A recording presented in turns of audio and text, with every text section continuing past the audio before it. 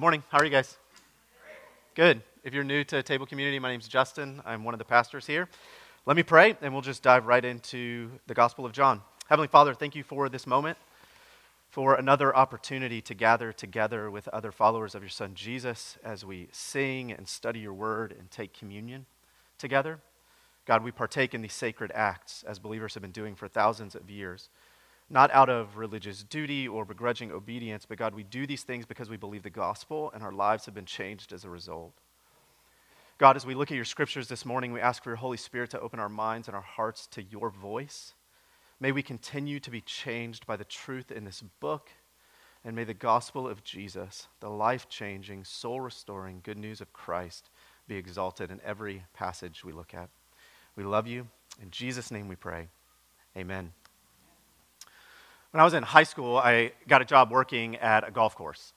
And I continued to work at this golf course all the way through high school and all the way through college. When I was in college, I would go back to my hometown and work at this golf course on weekends and on summer breaks. And I worked there right up until I moved to Portland in 2008. And it was by far one of the best, most fun jobs I've ever had.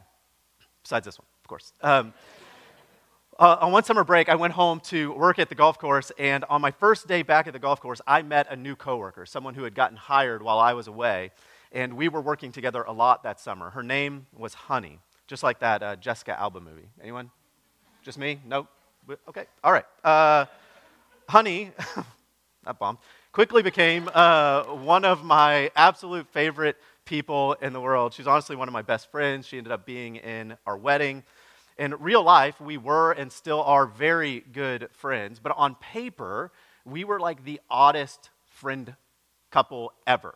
Like on paper, no one really understood how we could possibly be friends. Here's what I mean. When we met, I was this 19-year-old good Christian boy from this southern conservative traditional family. I had barely traveled outside of the small town that I grew up in. Additionally, when we met, I was attending a hyper-conservative Southern Baptist college with lots of rules. We used to joke that one of the rules on campus was you were not allowed to have premarital sex. And the joke was that they wouldn't allow you to have premarital sex because they were afraid it would lead to dancing. That was their concern. It was that type of school, okay? Like just hyper-conservative. So that's what I was bringing to this relationship, okay? Now, Honey was a bit older than me. She had experienced more life. She was not a Jesus follower, and for much of her life, she had caddied on the LPGA Tour. So she had just traveled around the world, and she had all these fascinating stories, and she had lived in all these cool places. She had also just come out of a long-term relationship with her girlfriend. And so we talked a lot that summer about the pain of a breakup, and we talked about what it was like for her to grow up as a gay woman in a small southern town. And against all odds, we became fast friends. One of the things we did that summer was a book swap. So we made this agreement that I could choose any book I wanted her to read, and she had to read it, and she could choose any book she wanted me to read, and I had to read it. And we'd go read these books, and then when we'd work together, we would discuss the book. So being the good Christian boy that I was, I chose I Kissed Dating Goodbye by Joshua Harris. Just kidding. No, I mean, I did read it, but I was not, whatever. Okay. Too soon? Was that? Okay. I can't remember what I picked. Mere Christianity or something like that. But she chose this book for me. We'll put it on the screen. It's a book called Socrates Cafe. And the basic premise of the book is exploring the Socratic method of asking questions. And so the author of this book basically just traveled around the country, sitting in coffee shops and asking intentional questions of people. But here was my big takeaway of the book. There is something powerful about asking open-ended, intentional, well-crafted, and well-timed questions. There's something powerful about asking open-ended, intentional, well-crafted, and well-timed questions. Dale Carnegie, in his classic book, How to Win Friends and Influence People, talks about the importance of asking questions. He says if you ask good questions, it will make people feel heard and make people feel seen and loved. There's something powerful about asking what Chris Voss, in his book Never Split the Difference, calls well-calibrated questions. Well-calibrated questions. In the text we're going to look at today, John records the first spoken words of Jesus in his gospel account. So this is the first time we see Jesus speaking in the Gospel of John. And the first words that John records, Jesus stated, it's not a statement about who he is. It's not a statement about why he has come. Rather, it is a well-crafted, intentional, and well-placed question to two men who want to follow him. And I believe that it is a question that still has massive implications for you and for me. If you have your Bibles, go ahead and turn to John chapter 1. John chapter 1, verse 35. If you didn't bring a Bible, all of these words will be on the screen. We are going to cover 5 verses this morning. I won't mention their names because I didn't ask permission to say this, but there is a couple in our church that are attempting to memorize the Gospel of John as we preach through it. And so they have requested that I preach no more than 5 verses at a time, lest they have a hard time keeping up. So 5 verses today. John 1, verse 35 says this. The next day, again, John was standing with 2 of his disciples. Now, pause there and let's set some context for a moment. Verse 35 begins with this phrase, the next day. So when you're reading the Bible and you see something that says the next day, you should always ask the question, well, what happened the day before? So remember the last couple of weeks. And the day before this one, which gets described in verses 29 through 34, John the Baptist sees the Spirit descend upon Jesus. Carrie Faye talked about that a couple of weeks ago. And it's revealing to him that this was the one they had been waiting on, that this was the Christ, this was the Messiah, this was the Son of God. And so he makes this bold proclamation, and he points to Jesus and he says, "Behold, the Lamb of God who takes away the sins of the world." Last week we talked about the power and the meaning of that one statement. But the text today says this, on the next day, after he has pointed to Jesus and said, "Behold the Lamb of God who takes away the sins of the world," the next day he's standing with 2 of his disciples. So John the Baptist is standing there with 2 of his disciples who have given up everything to essentially move into the wilderness and follow him. So he looks at them. Look at verse 36. He looked at Jesus as he walked by, and he said to his disciples, "Behold the Lamb of God." In other words, guys, I don't know why you're still standing here. That's the one we're after. That's the one we are pointing to. That's the one we're seeking to follow. So watch this, verse 37. The 2 disciples heard him say this, and they followed Jesus. Now, when you read that phrase, they followed Jesus, it doesn't necessarily mean that they followed him fully as his disciples, at least not yet, though that will happen in the story. It means that they started following Jesus, so quite literally walking behind him. He would take a step, they would take a step. He would take a step, they would take a step. And we know that because of what verse 38 says. Jesus turned, so he's like, man, I feel like someone's following me. He turns around and he saw them following, and he says to them, and here are the first recorded words of Jesus in the Gospel of John. "What are you seeking?" What are you seeking? Some translations say, "What do you want?" Other translations say, "What are you after?" What are you after? What are you seeking? What are you doing here? It's a good question. Now, it's difficult to read tone in written form. That's one of the reasons why I don't love email. It's very difficult to read someone's tone in written form, but I think the tone is clear in this passage. This isn't a question of someone who is annoyed that he's being followed. And this isn't just a courteous transactional question, the way a retail store employee might ask if you need help finding something. It's deeper than that. It's relational. It's existential.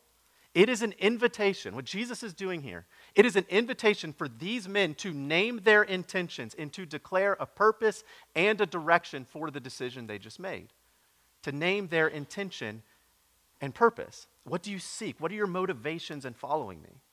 Commentator John Clifford says this about their underlying motivations in following John the Baptist and then eventually Jesus. He says this, "We imagine they had them, desires and motivations, as they had already left behind some semblance of ordinary life and had been following the radical John the Baptist. They must have had some motivation, some yearning for a different life. They joined others who were searching for a Messiah." He continues, "Maybe they were looking for an adventure, for new experiences, to see the world beyond the sleepy little village where they had spent all their lives.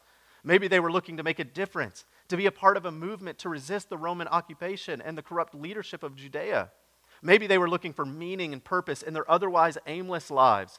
Perhaps they were looking to find themselves, so they joined the cult of John the Baptist with visions of utopia dancing in their heads." So they had intentions, they had desires, they had motivations, but what's interesting here is the text never tells us what they were actually looking for, at least not here in chapter 1, but it does tell us how they responded to this question. And they responded to his question in a very Socratic way, with another question. They asked him a question. Look at this, middle of verse 38. "And they said to him, 'Rabbi,'" which means teacher, where are you staying? Now, at first glance, this is the way I read it. It seems like these dudes just like panic in the moment and ask a really dumb question. Like he turns around and they're like, oh no. And they're like, where are you staying? Like that's just like what comes out of their mouth. You guys remember that SNL skit with Chris Farley, the Chris Farley show? One of his best, anyone raise your hand. I need to see hands on this so I know who I'm pastoring. Okay. So here's a screenshot of one of the best moments in one of those skits. He would interview all these really famous celebrities, Jeff Daniels, Martin Scorsese, Paul McCartney, and then he would just get really nervous in the moment, and he would freeze up. He would panic. One of my favorites was from this interview with Paul McCartney, and he looks at him and he goes, "You remember when you were at the Beatles?" And he's like, "Yeah." And he's like, that was awesome. That was awesome. When I first read this passage this week, I kind of read it like they were Chris Farley on the Chris Farley show. Like these dudes get a moment with Jesus. They get a moment with this very important person, and he gives them his attention. And they just panic, and they go, where are you staying? But as I studied the text more, it actually seems like a genuine question because they call him rabbi, which was a sign of respect. It acknowledged that they thought he had something to teach them. So in other words, here's what I think they were saying. Rabbi, teacher, we want to learn from you. We want to follow you. Will you tell us where you are staying so that we can come sit at your feet and learn? And then look at verse 39. He said to them, come and you will see. So they came and saw where he was staying, and they stayed with him that day, for it was about the 10th hour. Now the 10th hour is just a Jewish way of saying 4 p.m. So they stayed with him all day until the late afternoon. Most scholars believe that this detail about the specific time of day clues us into the fact that one of the disciples that was with him in that moment was in fact John the Apostle, who's writing this gospel account. Now we know from verse 40, which we will get to next week, that one of these men was Andrew, but the other man remains unnamed. So most scholars believe it was Andrew and John. Either way, whether it was John and Andrew or Andrew and someone else, they follow Jesus back to where he was staying and they sit at his feet and they listen to him teach all day long. And this would just be the first of many times that they would sit at the feet of Jesus and listen to him teach. Now, the question that I want to ask, that we ask every week, is so what? Who cares? What does this matter? How do we apply this text to our life? Well, as I studied this text all week, two questions kept popping up in my mind. Two questions. One of them is explicitly asked by Jesus in the passage. One of them is explicit, but the other question is implied in the text, both of which are equally important. So, two questions that I want to lay before us this morning. Two questions. Here's the first one if you take notes. What are you seeking? What are you seeking? In verse 38, Jesus turns around and he asks these guys this question. What are you seeking? What are you looking for? What are you after? And I believe the same question could be asked by Jesus to us this morning.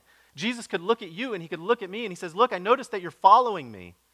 I see that you're making an effort here, but what are you actually seeking? Now, for the sake of clarity, let me divide or bifurcate this question into two parts. Because most of us in the room, we started following Jesus at some point in the past, right? There was a moment in your life when you became a follower of Jesus. All of us can kind of point back to a moment or a season when that happened. But all of us are also actively, ongoing, following Jesus. The fact that you're here right now tells me that you are attempting to follow Jesus in your life. So there's this past moment, but there's also this current reality. So let me speak to both of those for just a moment. When you became a follower of Jesus, when you first repented of your sins and you placed your faith in Christ, when you first walked down the aisle or prayed the prayer with your parents or raised your hand at summer camp or whatever that moment looked like for you, what were you seeking in that moment? Like, think about it. Be really honest with yourself. What were you seeking when you came to Christ for the first time?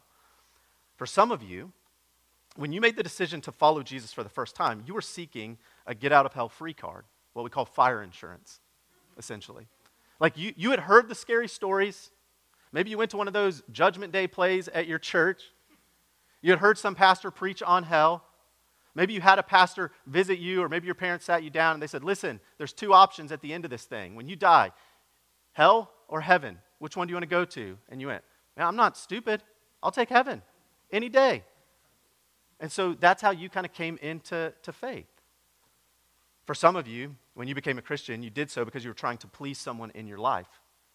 Like perhaps you liked some girl and her dad said you couldn't date her or marry her unless you were a Christian. Or maybe your mom just kept bugging you over and over and you're thinking, man, I'll get her off my back. I'll just pray the silly prayer and move on. And now I'm a Christian. For others of you, when you made the decision to follow Jesus for the first time, you were seeking forgiveness of your sin.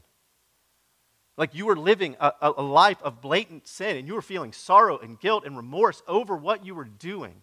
And you heard that this Jesus could forgive sins, that he was gracious, and that he loved us. And so you just came to Jesus because you thought, man, if he can forgive my sin, then I want some of that. That was my story. That was my story. For others of you, you made the decision to follow Jesus because you were searching for belonging. Maybe you were new to a place.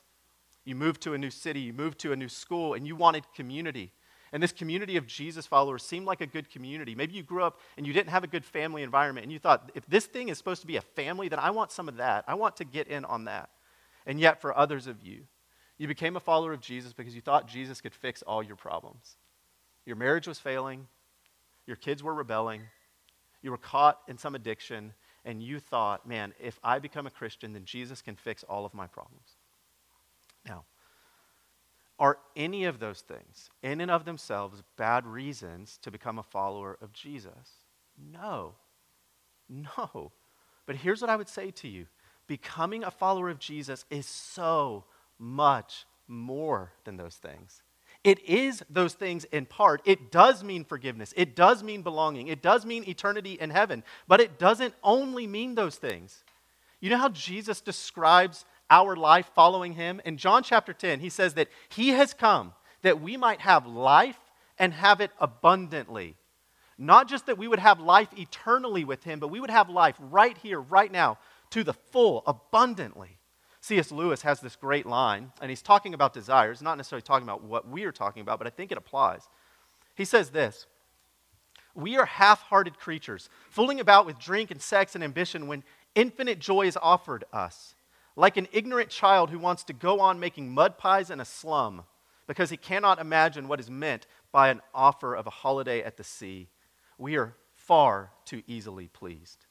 Now again, he's talking about worldly desires, but this describes so many of us in regards to our salvation, to our discipleship. We have settled for just forgiveness of sins. We have settled for just eternity in heaven, when what Jesus is promising us, what he has offered us, is so much more.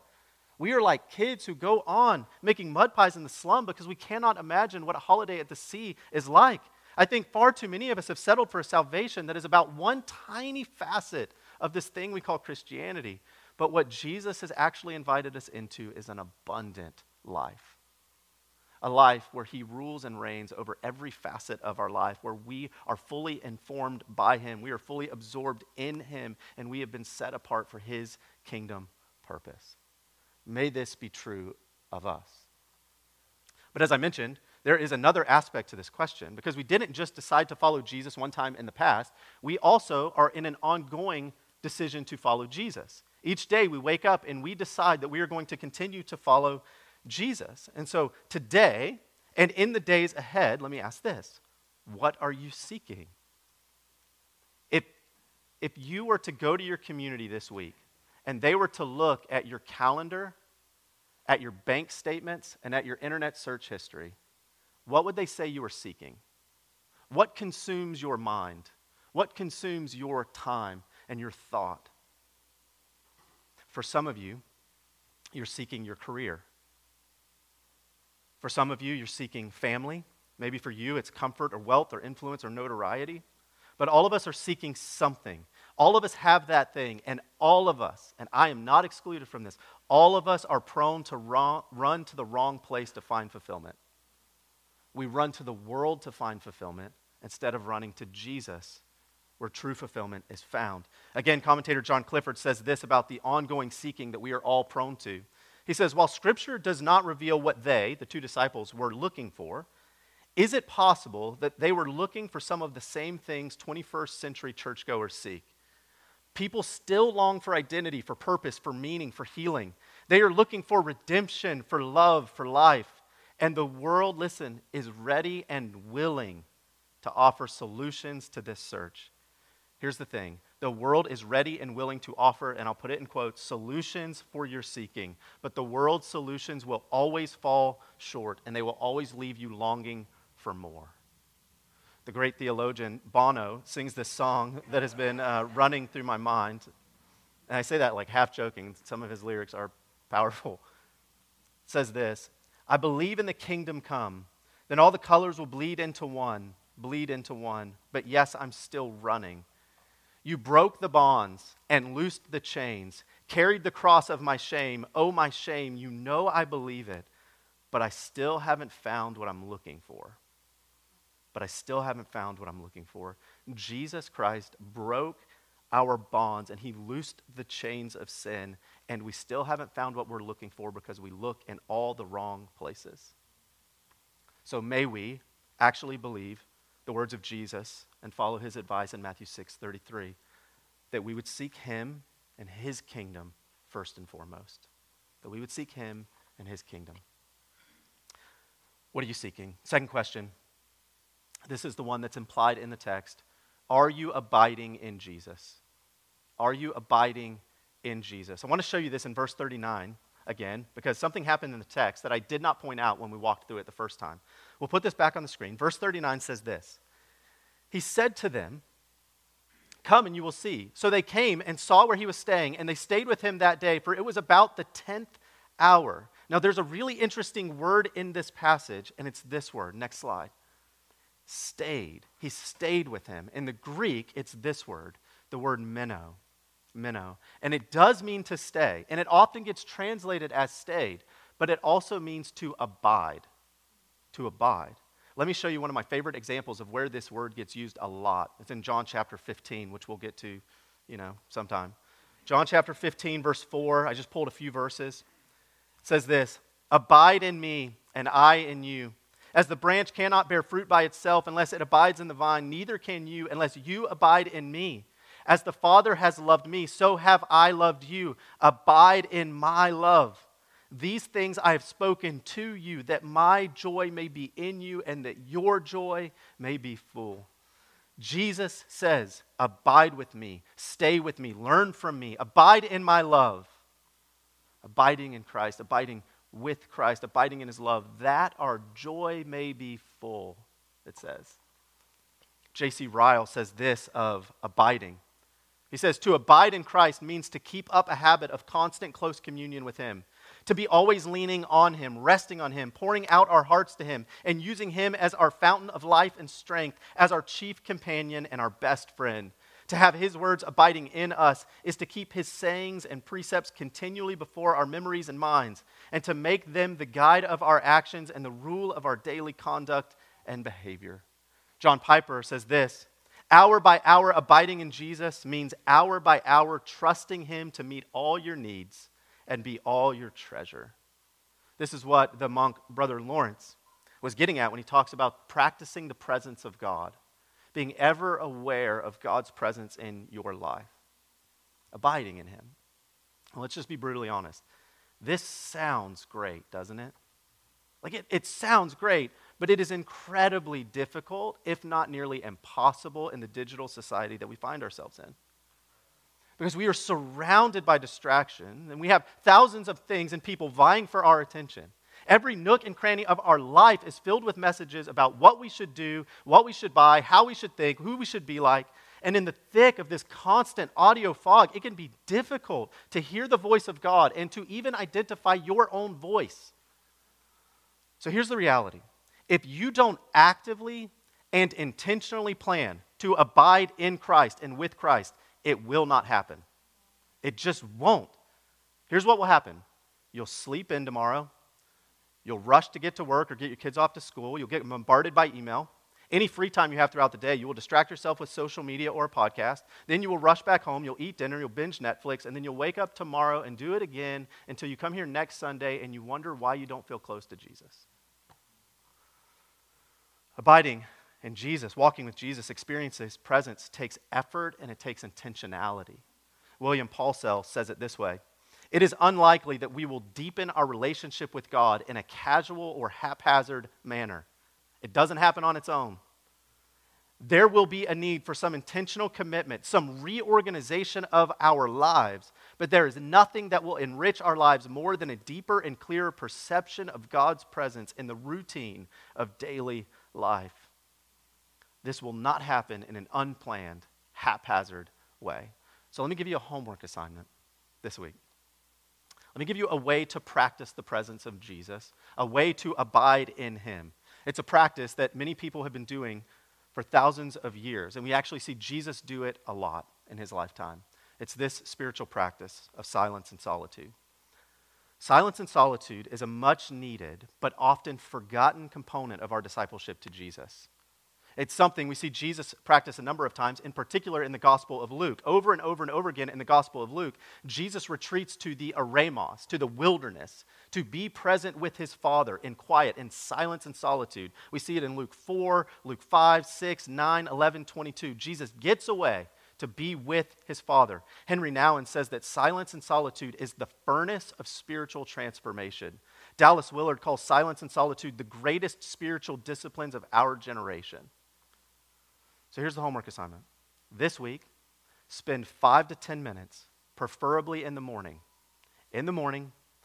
to just sit, stay, to shut your mouth, to abide, to be present with Jesus, and to allow that moment to set the trajectory and to set the tone for the rest of your day as you continue to abide in Jesus and be aware of his presence.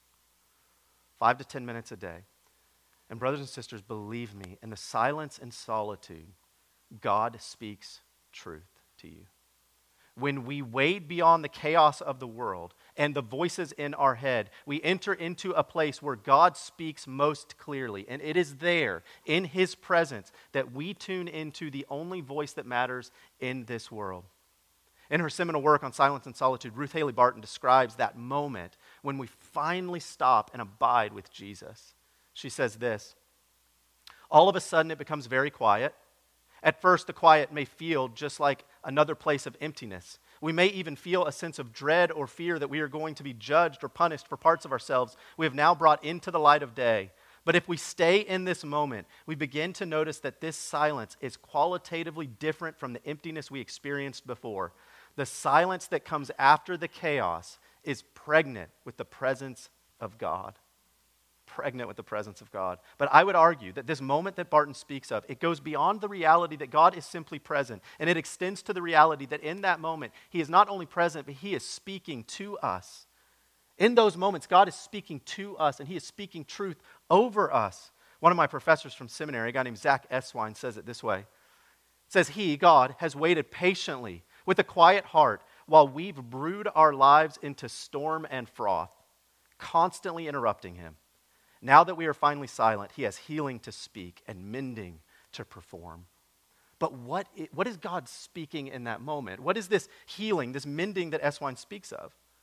I believe that the loudest words that God speaks to us in these moments of silence, the words that bring the most healing to us, are simply reminders of who he is. Reminders that he has not changed or moved, that he has not forgotten us, and reminders of who we are in Christ. Again, Barton describes it beautifully. Beyond formulaic approaches designed to harness God for our purposes, we learn to relinquish control and simply be present with the one whose presence is the bedrock of our being. Given time, we experience that loving presence as our ultimate reality. We learn in our very cells of our being that this reality never changes. It is only that our awareness of it is sometimes dulled by the noise and clutter of life. When we are settled in God's love at the core of our being, the waters of the soul become much clearer. Friends, may we fight this. It takes effort and intentionality in our day. May we abide in him. May we learn from him. May we be aware of God's presence every moment of every day. What are you seeking? And are you abiding with Jesus? What are you seeking? And are you abiding with and in Christ? As we close, I want to tell you how this sermon played out in my life this week. From time to time, I think it's really important for me to share how the text is convicting me and working in my life, because the truth is, if the sermon first has not preached to me, then I have no business standing before you and preaching it to you. Now, fair warning, I know that what I'm about to share is going to be judged by some of you. Some of you are going to judge me harshly for what I'm about to say. I know that in advance, okay? I just got to say it out loud because it takes the sting away later. This past week, I flew to Dallas, Texas to attend a small gathering of pastors from around the country. And these pastors were flying in. Most of us were from big metropolitan cities, San Francisco, Portland, Seattle, New York, Dallas, Miami, Denver, places like that. And we fly in, and I had been invited several months ago by this guy named Rick to go. And I had only met Rick twice on the phone. We had 2 conversations on the phone. I never met him in person. I didn't really know Rick that well. But he invited me to come to this pastor's gathering. And so at first I'm like, I'm not going to go. I don't really know anyone. I don't know what this is about. But I had a friend who had gone a couple of years ago, and I called him, and I said, hey, should I go to this thing? And he said, and I quote, and people tell me this a lot, it feels like, Justin, don't be an idiot. I go, okay, yeah, that's all I needed to hear. He said, don't be an idiot, you have to go. So I went to Texas. Now, I had very little knowledge of what to expect or what I was even walking into, but I realized very quickly on Monday night and then on Tuesday and Wednesday that I was a fish out of water. I legitimately, you can ask our staff, I legitimately wondered if they invited the wrong Justin Peterson. Like maybe there was a more famous, more gifted Justin Peterson that they actually meant to invite, or maybe there's another Table Community Church that's like a mega church somewhere that I don't know about, and they meant to invite that pastor, but they just Googled the wrong church and they accidentally invited me. And here's why I felt that way. I walked into this room of 50 or so pastors, all roughly my age, mid to late 30s. And I sit down at a table, and I kid you not, the guy to my left I immediately recognized. And I recognized him because I have been reading his work and listening to him preach for years. He's one of the sharpest theological minds I know, and he created a theological institute at a church in Texas that I have respected for years. So I know him. He has no idea who I am.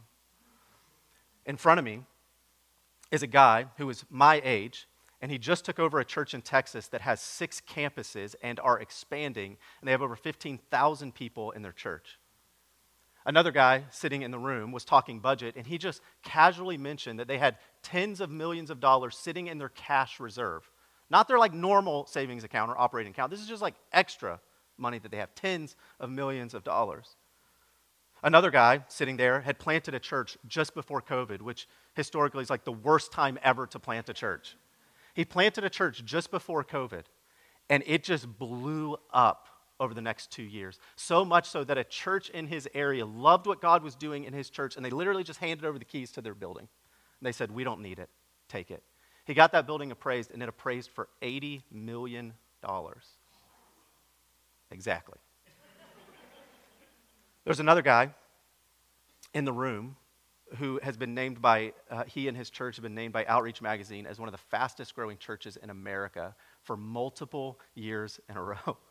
Collectively, these guys have probably written dozens of books. They have thousands of followers on social media, and their sermons have been downloaded tens of thousands of times. And then there was me.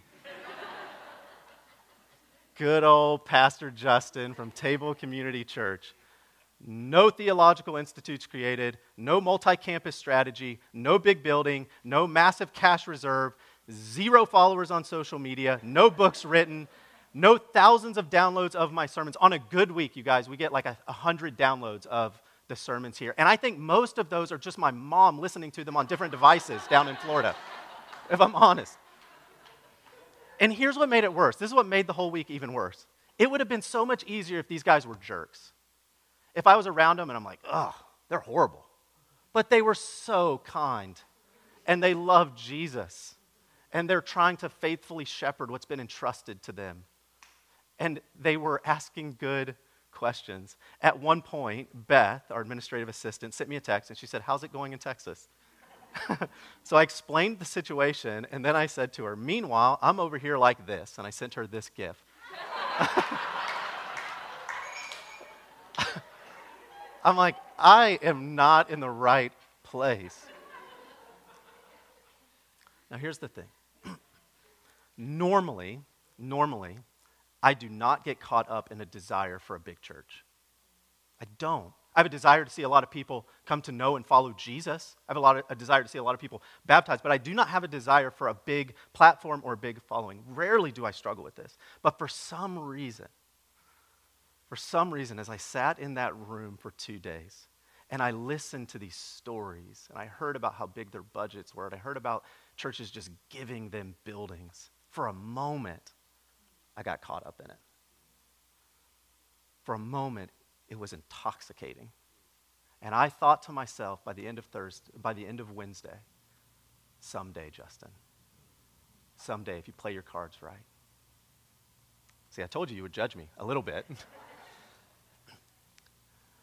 On Thursday, I was flying back, and I was writing this very sermon. And as tends to happen when I fly, I was just staring out the window, and I was praying and thinking and daydreaming.